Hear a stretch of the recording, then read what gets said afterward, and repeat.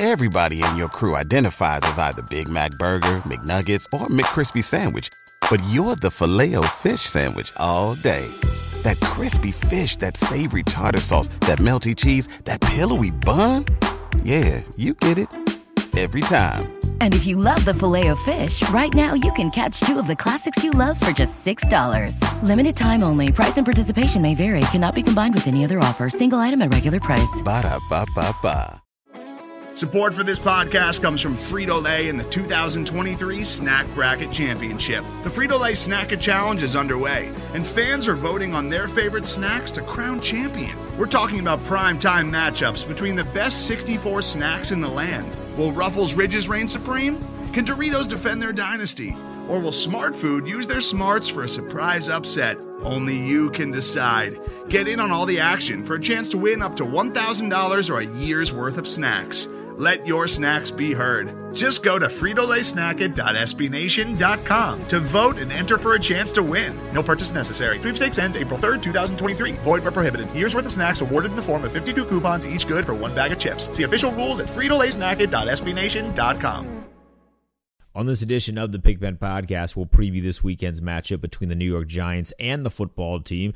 We'll discuss the idea of moving Kendall Fuller to the free safety spot, and we will have the latest on Dwayne Haskins and his relationship with the coaching staff here in D.C. That's all coming up. Drag up that diesel.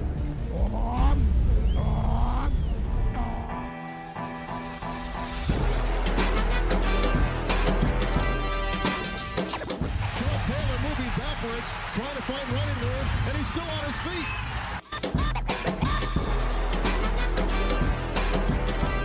Good hole. He's got the first down to the 40. He's gone. The 35, the 30, the 20. He's gone. He's gone. Touchdown, Washington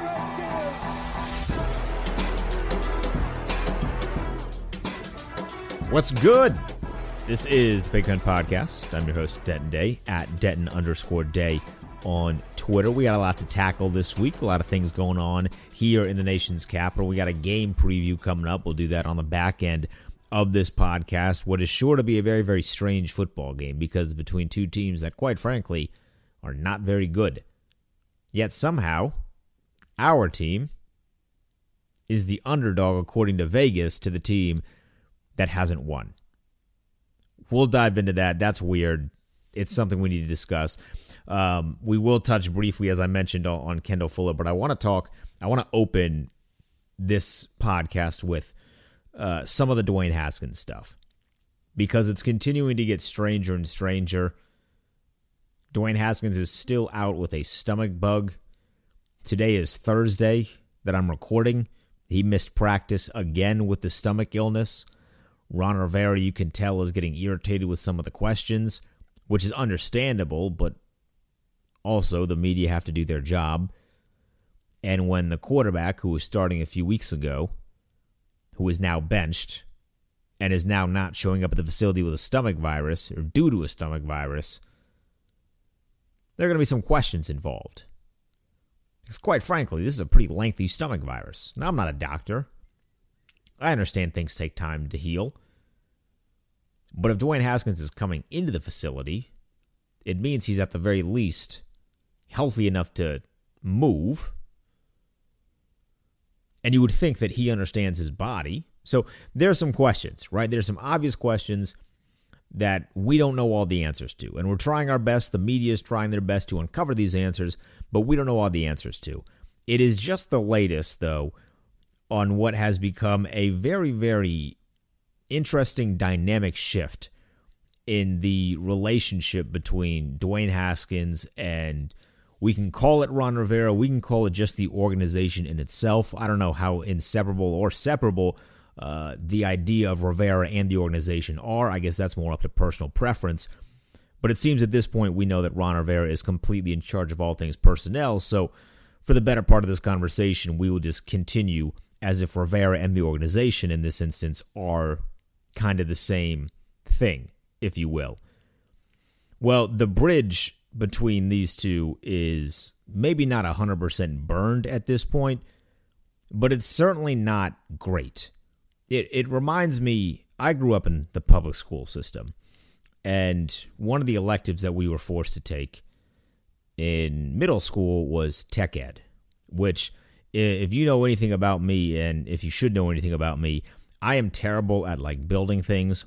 I'm terrible at drawing, painting, like anything that involves adequate use of my hands in terms of hand-eye coordination and skill. I'm not very good at. I often make the joke that my only real skill is talking and pushing buttons, which is why I work in radio. And it's partly a joke, but it's one of those jokes, that's true. It's not even coded in elements of truth. Like, it's fully true. I'm good at talking. I'm good at pressing buttons. And that's how I always have been. So when I was in tech ed in 7th grade, I wasn't very good. But in the Loudoun County public school system, one of the projects that we did in tech ed was building bridges, like small little bridges out of plywood. I think it was plywood. It probably wasn't plywood. It was like this really crappy wood that Loudoun County public schools provided. It was like twigs, basically. It was very, very bad stuff, but we were in charge of crafting these bridges. And to my credit, as a guy that is not a craftsman or a builder, I built a bridge. It was a bridge. You could tell it was a bridge. And to me, that was a win. But in this class, we had like this contest. Like, you want to see how much weight your bridge can hold. Not surprisingly, my bridge could not hold any weight. But it was still, in fact, a bridge. But the thing is, if you were to see my bridge from across the room, like if you walk into the room, the tech ed shop, as they called it, at Mercer Middle School, if you were to walk into the room and see my bridge in the corner, you would think to yourself, oh, Denton made a nice bridge over here. Looks pretty good. But as you get closer and closer to the bridge that I made, the more you would want to take that comment back, because you would realize this bridge is terrible. Some of your beams aren't even connected on one side. How are they even standing up? How is this working? You have an abundance of glue that is not supposed to be in certain places. Did you even measure these things out? Which I did. I'm terrible at it. But as you get closer and closer to this bridge, you realize things are not what they seemed when you walked in the door. And I feel like that is the perfect antidote and the personification of what we now know to be the relationship of Ron Rivera and Dwayne Haskins. Because in the offseason, it was like walking into the tech ed shop. Just knowing their relationship after Ron Rivera said, Dwayne Haskins is our guy. We had a little bit of conversation. We had a little bit of dialect on whether or not Ron Rivera was going to draft Tua Tagovailoa. Of course, he didn't. He made the right pick in drafting Chase Young. And then eventually he would go on to say Dwayne Haskins is the guy. Well, this offseason, after Ron Rivera said that, he praised his quarterback. We saw Dwayne Haskins working out. Dwayne Haskins' leadership was praised. We saw him being a lot more vocal in the community. And all in all, at least from the outside looking in, it seemed to be a great offseason, and it seemed like Dwayne Haskins was poised for success. But now we're 5 weeks into the season. Now we have walked significantly closer to my bridge in the tech ed shop. And we can see that this bridge isn't completely destroyed yet. It is hanging on by that small smidge of glue, or in my case, awkwardly big smidge of glue, that was meant to repair something that I didn't necessarily build right the first time. That's what their relationship has become. We are now 5 weeks into the season for our young quarterback that was supposed to be the future of this franchise, and we are now having to evade trade talk of this guy. There are reports circulating on the internet. Teams are interested. Ron Rivera is getting pestered about, is Dwayne Haskins on the trade block? Has he requested a trade? All of these questions are happening, and the guy, meanwhile, isn't playing. He's called into sick not once, but 5 consecutive days in a row. And maybe he is sick. Like, I don't want to play doctor here, and I don't want to get in on Dwayne Haskins' actual physical health. Lord knows if I can't build a bridge, I damn sure can't detect a stomach virus. I don't know how any of that stuff works. But it's very clear that something is not aligning with these two guys. And look, here's the thing when it comes to trade talk. Let me just touch on this very, very quickly here. Because Ron Rivera was asked, has Dwayne Haskins requested a trade? And his response was, I'm not talking the business of football. You don't have to be a super investigative journalist. You don't have to be someone that just wants to cause turmoil, the evil media, fake news, whatever you want to call it. You don't have to be that person to recognize that's not a good sign. If Dwayne Haskins hadn't requested a trade, or if there had been zero talk of a trade, Ron Rivera straight up would have said no. That's how you kill trade rumors. Now, maybe they would still circulate a little bit because something would be posted on the internet and it would gain some steam, but you kill trade rumors by answering them directly and saying, no, there's been no talk of a trade. There has been no ask of a trade on Dwayne Haskins' behalf. That hasn't happened. But by deflecting, you essentially give us, the outsiders, the answer to the question, which is that yes, internally or externally, there has been real conversations in regards to Dwayne Haskins getting traded. That's what that means. So their relationship, this bridge, is folding under the pressure. I think the goal when I was in 7th grade tech ed, you want to see if the bridge could hold 60 pounds of pressure. To pass, you needed to hold 20 pounds of pressure. But the goal, the winner, held like 60. As far as the little machine could go. My bridge just barely passed. It got to 21 pounds, and that's it. And then it cracked, and it folded. And it was a surprise to no one. I don't know how you would relate those pounds of pressure to where the relationship between these two guys is at the current moment, but it's hovering right around that 20-pound mark. And it's destined to come crashing down sooner rather than later. Now we just beg the question, what can our franchise get in return for Dwayne Haskins, if anything? And the scary part is, you probably are not getting a lot. I've seen some people float around, then what if they can get a 2nd or 3rd round pick? If you think the football team, based on the way they've handled the Dwayne Haskins situation, and based on the way that Dwayne Haskins has played in his limited amounts of starts, if you think they're getting anything near a 2nd or a 3rd round pick, you're nuts. That's not happening. There is not a football team out there that is going to give up a 2nd round pick for Dwayne Haskins right now. Because you have to look at every other team's quarterback situation. We're in a very unique time in the NFL landscape. A lot of teams either have their quarterback of the future or they think they have their quarterback of the future. Or they have their quarterback that is soon to be the past and they're just aging. But they have a plan in case. No one's giving up a 2nd round pick for Dwayne Haskins except for maybe the Jets, but even they're not going to do it because they think they're going to get Trevor Lawrence. It's a bad time to trade a quarterback. In fact, it's never really been a good time to trade a quarterback. So if you're hoping for a 2nd or 3rd round pick, I have some very bad news for you, my friend. It's not happening. This bridge, I still have a small glimmer of hope. I don't think it's officially burnt yet. But damn if it's not close. Quickly, before we get into the preview of this weekend's matchup between the football team and the New York Giants, the winless New York Giants, I want to discuss the Kendall Fuller moving to free safety speculation idea. I've seen it a couple times on Twitter. I know it's not the first time that I've seen something like this week. I know it's something we've kind of discussed at length on Twitter, maybe not at length, but I've seen it before this week, the idea of Kendall Fuller moving to free safety because our defense has some issues with the safety spot. That is not a surprise to anyone that's watched these games. We have some holes at the safety spot, and our corners have actually been playing pretty solid. And the one guy that I would say really has been playing far and above solid is Kendall Fuller. In fact, he has been nothing short of fantastic in the games he's actually played. He has 3 interceptions already. He has a pass breakup. So that's 3 interceptions and a pass breakup. The total number of that, add that up, that's 4. Quick math there. According to Pro Football Focus Washington, that puts him at 2nd at the position. He's allowed 3 receptions in the games he's played, which puts him at 1st in the defensive back category. And the passer rating against Kendall Fuller is 16.2, which puts him at 2nd.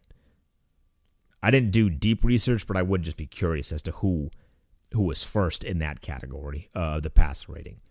But what I'm getting at, and what the gist is is that Kendall Fuller is not just playing good so far through his short time this season. Kendall Fuller is playing at an elite level. And it's a very small sample size, and I recognize that. So I don't want to get too over the moon here when it comes to Kendall Fuller, but he's playing so far at an elite level, and that's not something we can just kind of skip past. We have to recognize that. And that's my biggest, not fear necessarily, but that would be why I would maybe want to slow down just a little bit on the conversation of moving Kendall Fuller to free safety as he is playing at an elite level at the corner spot. Because it's been a very, very long time that we have had a guy that can quite literally shut down a portion of the field in coverage. At a certain point in time in Josh Norman's tenure here, I do think he was capable of doing that. As much fun as it is to poke fun at Josh Norman, as great as watching him get stiff-armed right back to, Coastal Carolina by Derrick Henry on Tuesday Night Football, which the Tuesday night game thing was weird, but watching Josh Norman get stiff-armed was fantastic. I enjoyed those moments, but I do also enjoy some of the moments Josh Norman had here in D.C., and for the very beginning portion of his tenure, he was playing oftentimes at an elite level. His interception numbers were never great, but a lot of the times teams just weren't throwing at him. So it's been a few years since we have had a guy that can, quite frankly, lock down a portion of the field, and I feel like it would be counterproductive as we see Kendall Fuller perform at this level to just decide, you know what, let's just move him. We need help in other areas. He's playing elite at his position. Let's just move him somewhere else.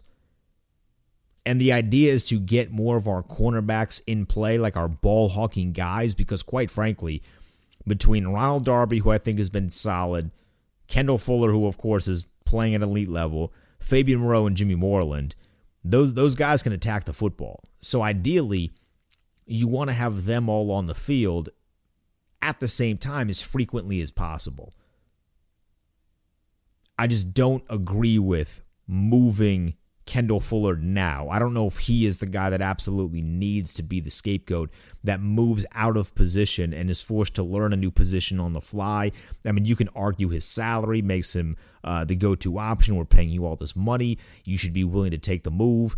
And it's not that he wouldn't be willing. I just think from a defensive perspective, if you have a guy that's playing so great through 3 games, keep him at that spot until you need to move him. And maybe try out someone else, whether it be Fabian Moreau or Jimmy Moreland. I don't know if either of those two guys realistically are fit to be a great free safety. And in fact, I would argue maybe don't put Jimmy Moreland at free safety. Or I can't forget Cameron Curl as well. He's been playing really solid for us the first 5 games as well. Maybe you experiment with moving him to the free safety spot. It's very clear the safety position needs a little bit of a shakeup on our defense. I saw DeShazier Everett getting a little bit of play time this weekend, which is not something that has normally happened. So they're at least trying something, and I'm with you when it comes to adjusting who is back there, because we have seen time and time again that the Collins and Apke duo, not fantastic. It almost makes you think maybe the team got a little too trigger happy when it came to releasing Sean Davis, but also at the same time, if Sean Davis was the guy that ended up getting released in favor of Troy Apke, maybe Sean Davis, our prime offseason signing, which sounds weird to say, but he was a pretty big signing at the time. Maybe he was really not all that he lived up to be in general, so maybe it was good to get him out of there. I don't really have these answers to these questions, but when it comes to the actual question of moving Kendall Fuller, I am not with it yet. I'm not saying I won't change my mind after this weekend. I'm not saying I won't change my mind after 3 weeks. Maybe 4 weeks, because we got a bye week at 3 weeks, so 4 weeks. But as of this moment, as we head into the New York game, I don't think it's smart to move him yet. Wait until there's a legitimate reason. I guess maybe you don't want to wait until there's a legitimate reason. I understand both sides here. And this is my problem with a lot of these things. I understand both sides, but I think now the best bet is to keep Kendall Fuller, because I do think very quietly he is not just becoming a guy that can shut down a portion of a field. He is becoming a guy, and we're paying him like he is a guy that has the capability of shadowing the number 1 target. And I think that's crucial for building a really strong defense. Being able to shadow the other team's number 1 wide receiver and say, no matter what, this person's not going to beat us, whether that be Amari Cooper, which it almost seems silly to shadow Amari Cooper because I really don't think Amari Cooper is all that special. I'm very glad we didn't pay him that historic contract, if you couldn't tell. But you get the idea. There are some good receivers that we are going to end up playing this year, and Kendall Fuller can just say, we're going to put you on him, shut him down. And he now is seeming like he has the capability of doing so. So pump the brakes a little bit on moving him to free safety, but I will say we can revisit this later in the season, and I might be more open-minded about that move depending on how the next few weeks go. All right, let's talk this actual football game here. We got the Washington football team and the New York Giants. The Giants are winless, yet somehow Vegas has them as a 3.5-point favorite, or at least they opened as a 3.5-point favorite.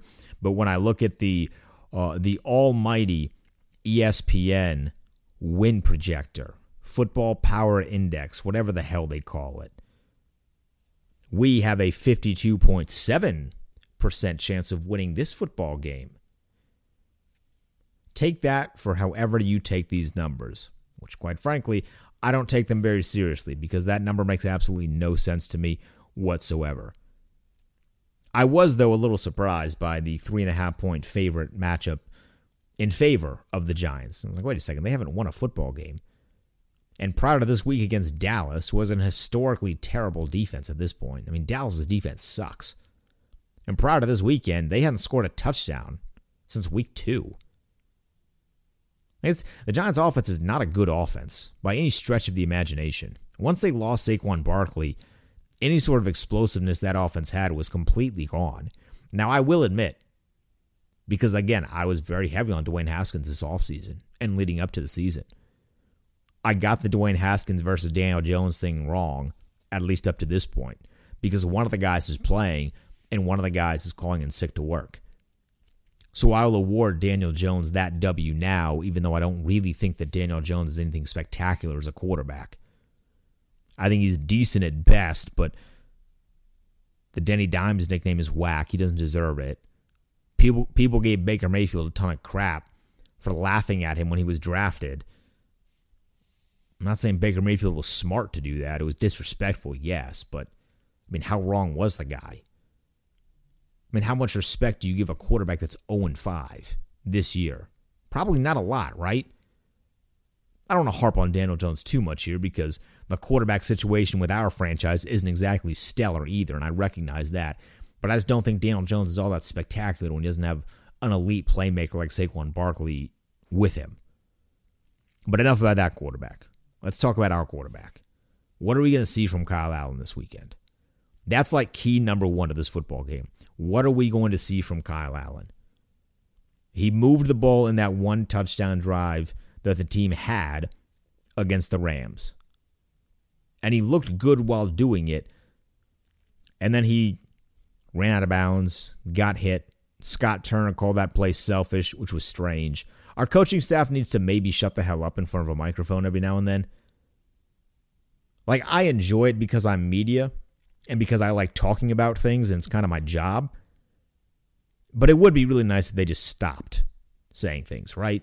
Like, some things just don't need to be said in front of a microphone. So I didn't really agree with Turner calling the quarterback out like that. But that aside, what are we going to see offensively from Kyle Allen? Because to this point, the New York Giants defense is certainly not bad.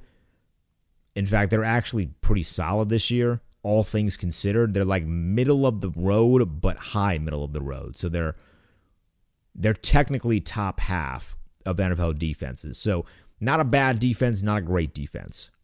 Statistically, a little bit better than our defense, but we know that the numbers don't tell the entire story with our defense. I don't think they do, at least, because we're putting them in bad situations with a lot of 3-and-outs, and we won't get into that debate now, but I would say our defense is slightly better than the Giants' defense, but the Giants' defense is not the Dallas Cowboy defense. Kind of what I'm getting at there. But they are worse than the Rams as well. So if Kyle Allen could move the ball against the Rams, I'm expecting him to do something similar against the Giants.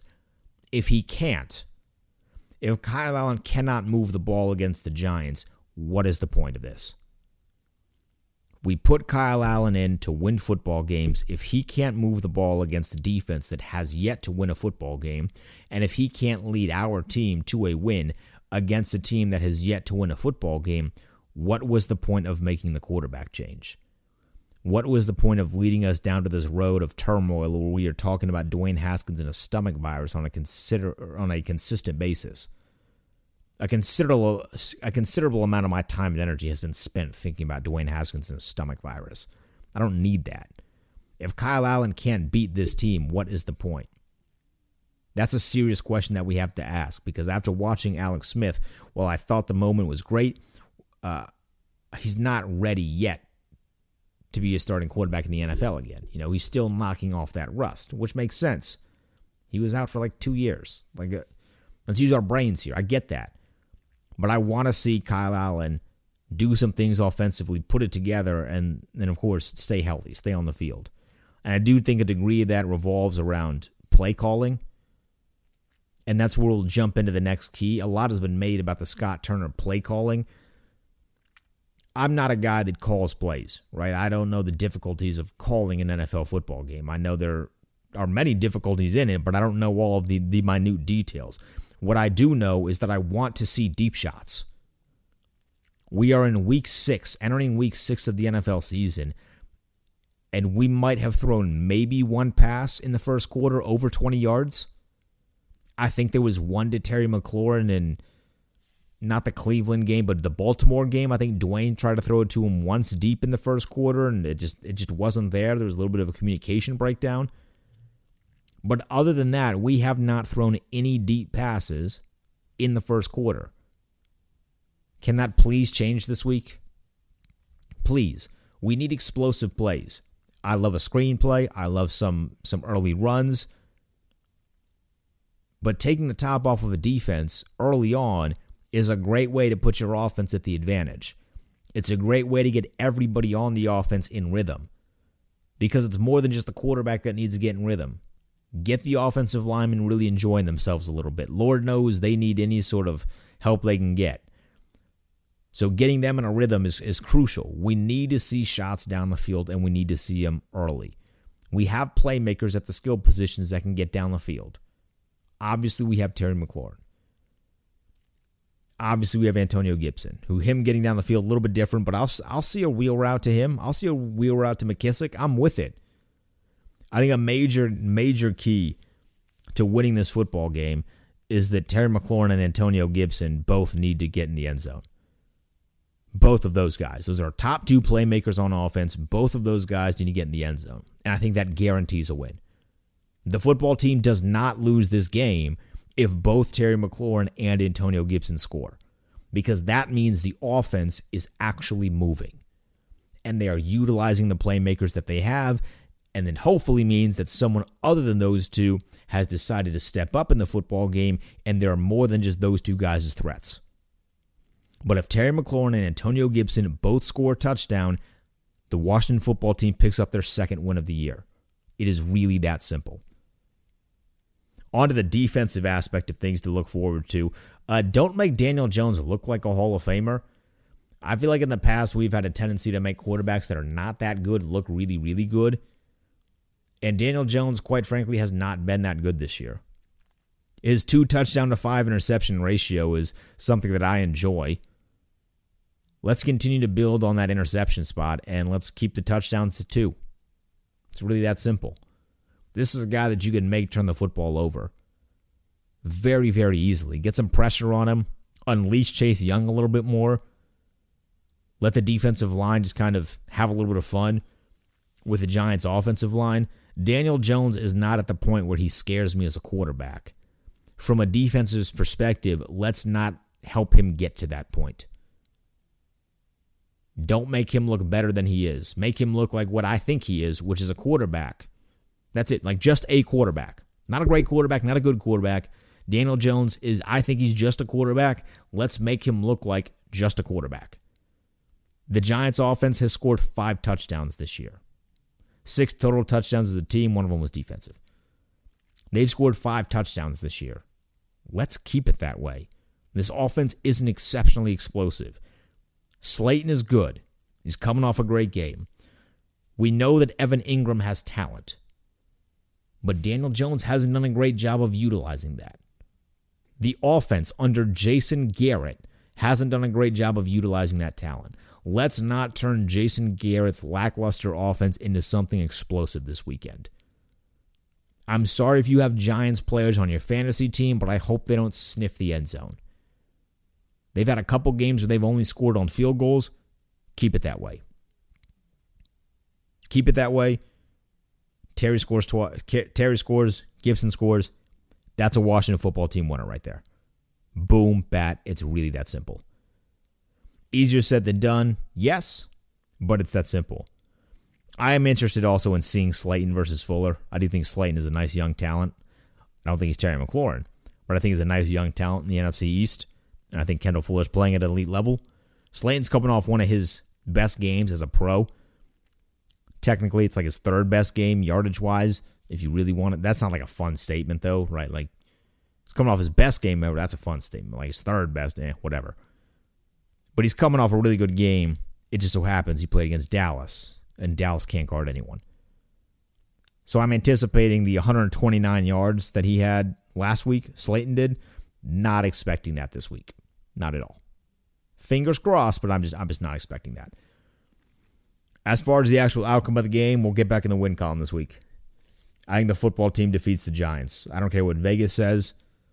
I don't care what ESPN's Football Power Index says, even if it does favor us. None of that matters. You don't play football on paper, on a calculator. You play it on a field. I think the football team gets the better. I think Kyle Allen outplays Daniel Jones, and I think we win 28-17. And both Terry and Antonio Gibson score a touchdown. Love to know your thoughts at Denton_Day on Twitter. Let me know who you got winning, what the score is. And with that, we're out. Enjoy the game this weekend. I'll see you Monday for the recap pod. Peace.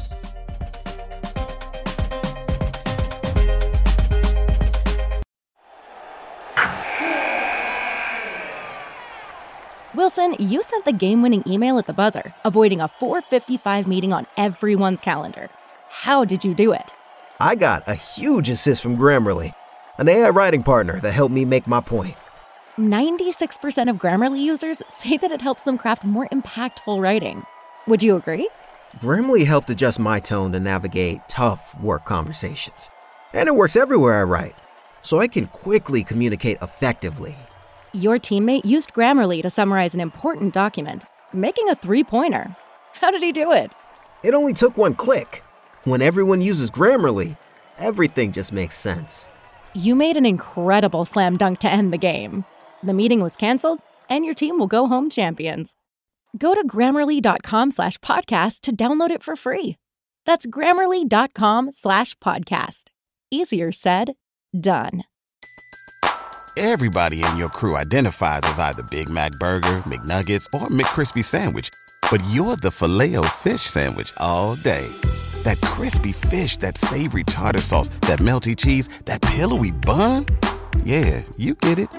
Every time. And if you love the Filet-O-Fish, right now you can catch two of the classics you love for just $6. Limited time only. Price and participation may vary. Cannot be combined with any other offer. Single item at regular price. Ba-da-ba-ba-ba.